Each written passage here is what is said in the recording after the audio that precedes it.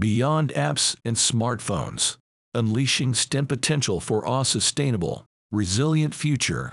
Over the past 2 decades, engineers have expressed concern to us regarding the lack of opportunities to address pressing issues across multiple sectors. A prime example is our continued reliance on gas-powered cars, a technology that has been around for over a century. The focus on progress seems concentrated in specific areas like mobile apps and smartphones, which are not built in North America, often overshadowing other critical sectors, including construction and transportation. In contemporary construction, there is a growing interest among STEM professionals in returning to the fundamentals by utilizing materials such as solid wood, glass, and concrete. This is how new commercial university buildings are built.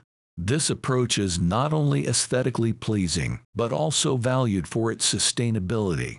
For years, homes have been built and continue to be built with perishable, low-quality building materials.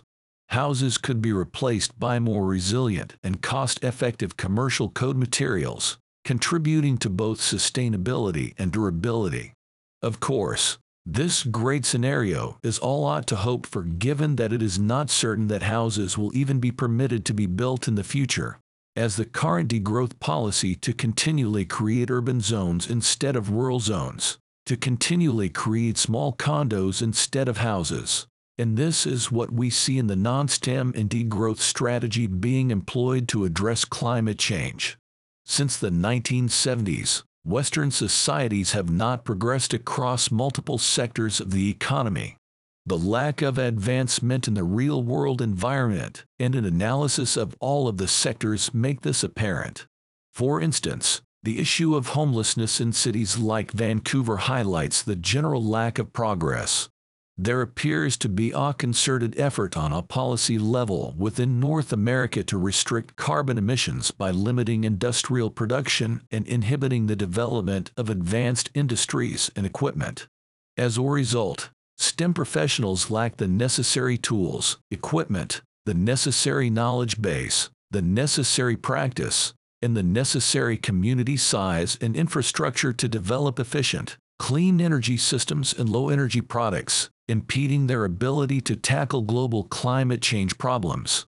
The question remains whether the strategy of slowing down technological and industrial progress in North America and Europe has truly benefited the environment. Studies have shown that carbon limitations correlate with reduced income and limited business development. The fewer machines that are allowed, the fewer businesses that are required, the fewer workers that are needed, and the fewer solutions that are developed.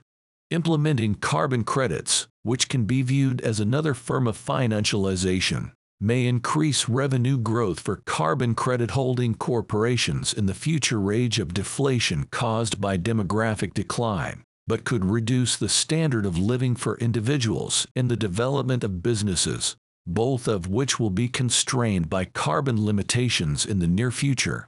This approach focuses on financial instruments rather than tangible, real-world upgrades to create a sustainable and technologically advanced society. In the construction industry, STEM professionals tend to prefer durable, lasting materials in home construction and commercial code standards. This aligns with their focus on sustainability and efficiency. Durable and sustainable home construction, incorporating materials like concrete, wood, and glass, represents ongoing value, much like non-perishable commodities such as gold. Building in this manner reflects a commitment to resilience, sustainability, and durability while adding and retaining value within a society for a very long period of time. Incorporating STEM professionals into decision-making processes and providing them with the necessary resources to influence urban development and transportation systems will contribute to a more sustainable and energy-efficient world. As another example, by redesigning cities to prioritize public transportation over personal vehicles, clean energy sources such as solar or wind can be harnessed for buses, trams, and trains. This approach not only alleviates traffic congestion, but also substantially reduces carbon emissions, promoting the adoption of lightweight electric vehicles instead of standard weight electric vehicles, further mitigates waste and environmental impact.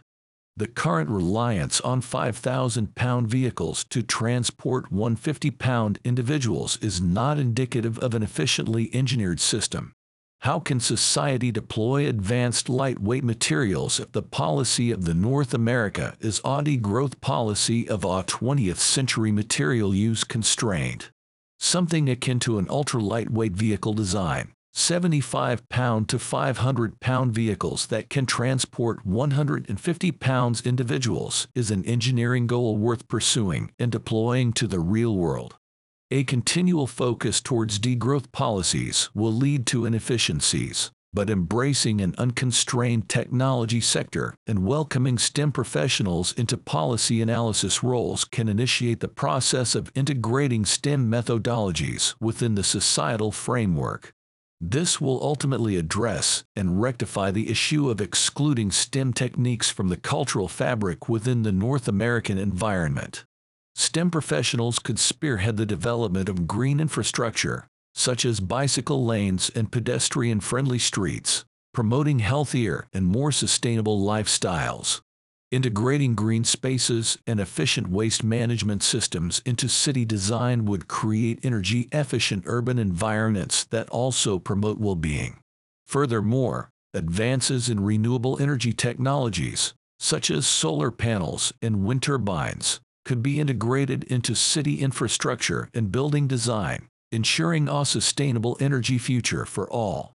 Government policies and investment could support such innovations, helping to tackle climate change and create a more resilient, environmentally conscious society. In conclusion, incorporating STEM professionals into the political sphere can lead to tangible progress rather than relying solely on financial instruments such as carbon credits. By doing so, we can create a world that embraces advanced technologies, embraces a clean and modernized 21st century industrial and energy systems design which could replace the traditional industrial sector and energy systems designs of the 20th century, and fosters sustainable and action-oriented culture that has the large-scale engineering capability required to solve large-scale problems. By re-evaluating our approach and valuing the expertise of engineers, technologists, and computer scientists, we can empower society to address the pressing challenges of our time, from climate change to resource scarcity and beyond.